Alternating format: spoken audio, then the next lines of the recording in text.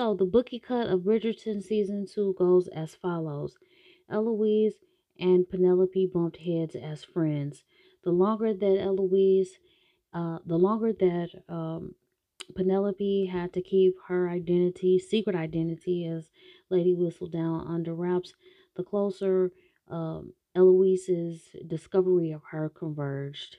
When they finally made that intersection and um, Eloise and Penelope finally confronted each other, they stopped being friends. The end. That's exactly what happened. Other than that, notable mentions Eloise, she ended up finding a guy his last name is Sharp. I think it's Tom Sharp. He was the one who had um, exposed her to the feminist literature, and she would sneak off and she would go see him and, hear political radicals make statements that, at the time were scandalous. She grew to like him and she wanted to share her thoughts about the things that he would share with her to read. So she likes him. Unfortunately, she was caught by one of the queen's guards. He followed her one day and discovered that she was there. He told the queen, and then the queen decided she was going to put two and two together and say, "Oh, so you're Lady Whistledown." Eloise was trying her best to explain to the queen that no, I am not.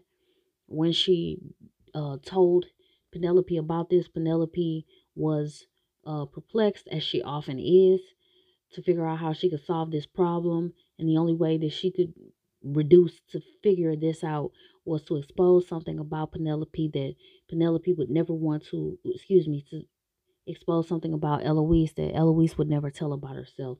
And all she basically said was that Eloise has been carrying on a scandalous, unchaperoned, meeting with this Sharp guy.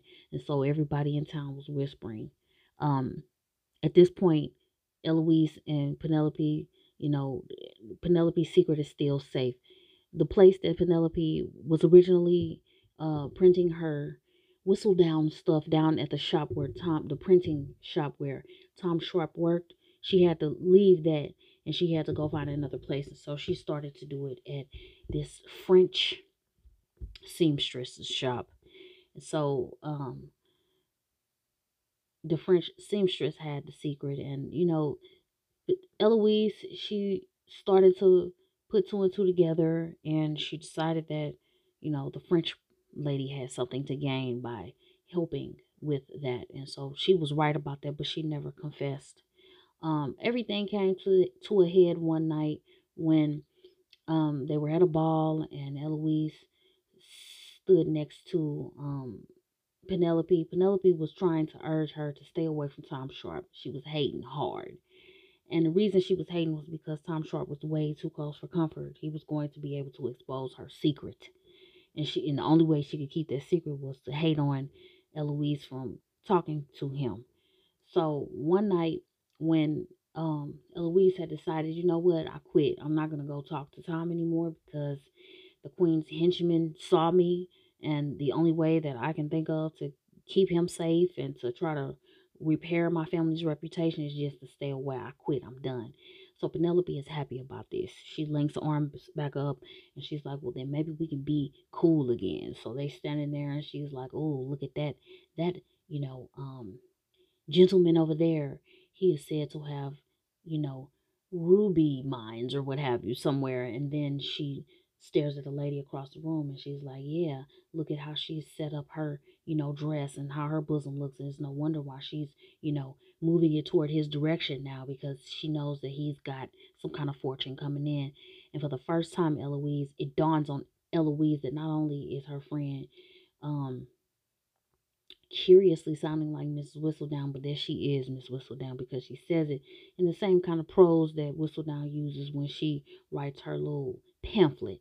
So Eloise confronts Penelope and they confess and they have a knockdown, drag out fight where both accuse each other of being cowards, of only talking game and never doing anything. Eloise um, she accuses Penelope of being too afraid to stand up for herself in real life, and Penelope accuses Eloise for always talking shit but never walking shit. So Eloise ends the whole thing by saying, I don't ever want to talk to you again. I don't ever want to see you again. Um, Penelope decides that by the end of the season that she's still going to write. And at the end, instead of giving you that satisfaction of saying, Penelope, whatever the hell the last name is, Featherington, I think, she still writes that her name is, you know, Miss Whistledown. So season 2 ends with Penelope and Eloise beefing. I don't think they ever got cool again. And um Penelope is still Miss, Lady Whistledown. Penelope is unceremoniously and brutally shot down by the Bridgerton boy the entire time. His name is Colin, and the only reason why I know that is because she just says it so much for the rest of the season. Uh, and the way he shoots her down one time was just directly where he said, I don't even see you as a woman. You're not a woman to me. You're my best friend. And he continues to pour salt in the wound as the season continues because he's like, it's just dawning. It is dawning on me that you have always been faithful to me. You've never left my side. And Miss Delacroix, which is the French lady who was helping her new distributor of Miss Whistledown's work. He was like, she was right. Penelope does love, you do love me, and you are always going to be, you've always been faithful to me. And instead of this making Penelope happy, it makes her feel worse because he's saying it in complete friend zone, or what have you. He has turned into a bit of an alcoholic this season because he feels directionless. He doesn't feel like anything is popping for him. And it's just like, dude, go back to Greece and something can pop for you. Um, so there's that. Um, and that's it. Bridgerton, I don't think I'm gonna be able to take this pain again, guys. This book has this series that is based on a set of books uh keeps going. It's got many books in the season, so I don't see this season ever slowing down. It's not going anywhere. It was only 8 episodes this season, and I see them never stopping with this, but I'm not going to be able to do it. It sucks. It is bad. It is not good. And this one, you guys, I just can't take it anymore. So this will end my jaunt with Bridgerton because it's just bad. It is a farce. My recommendation for anybody who, for some reason, enjoys this kind of entertainment, if I can be so gracious as to call it that, if you decide to do a personal cut of it, the Penelope and the Eloise cut is a really good cut to do because you can avoid the other cringe stuff. You're not going to avoid the cringe totally, but they are the only two who have a piece of a story to tell, and where I did not enjoy it, it was better than all the rest of them, than looking at everything else. So if that is something that interests you, you may be able to proceed that way. Otherwise, I thank you for listening to the bookie cut of Bridgerton season 2. I am so glad to be done with this, and hopefully if you decide that you're going to dip your toe into Bridgerton waters, at least these episodes that I've done on this podcast will help to prepare you for what you will get.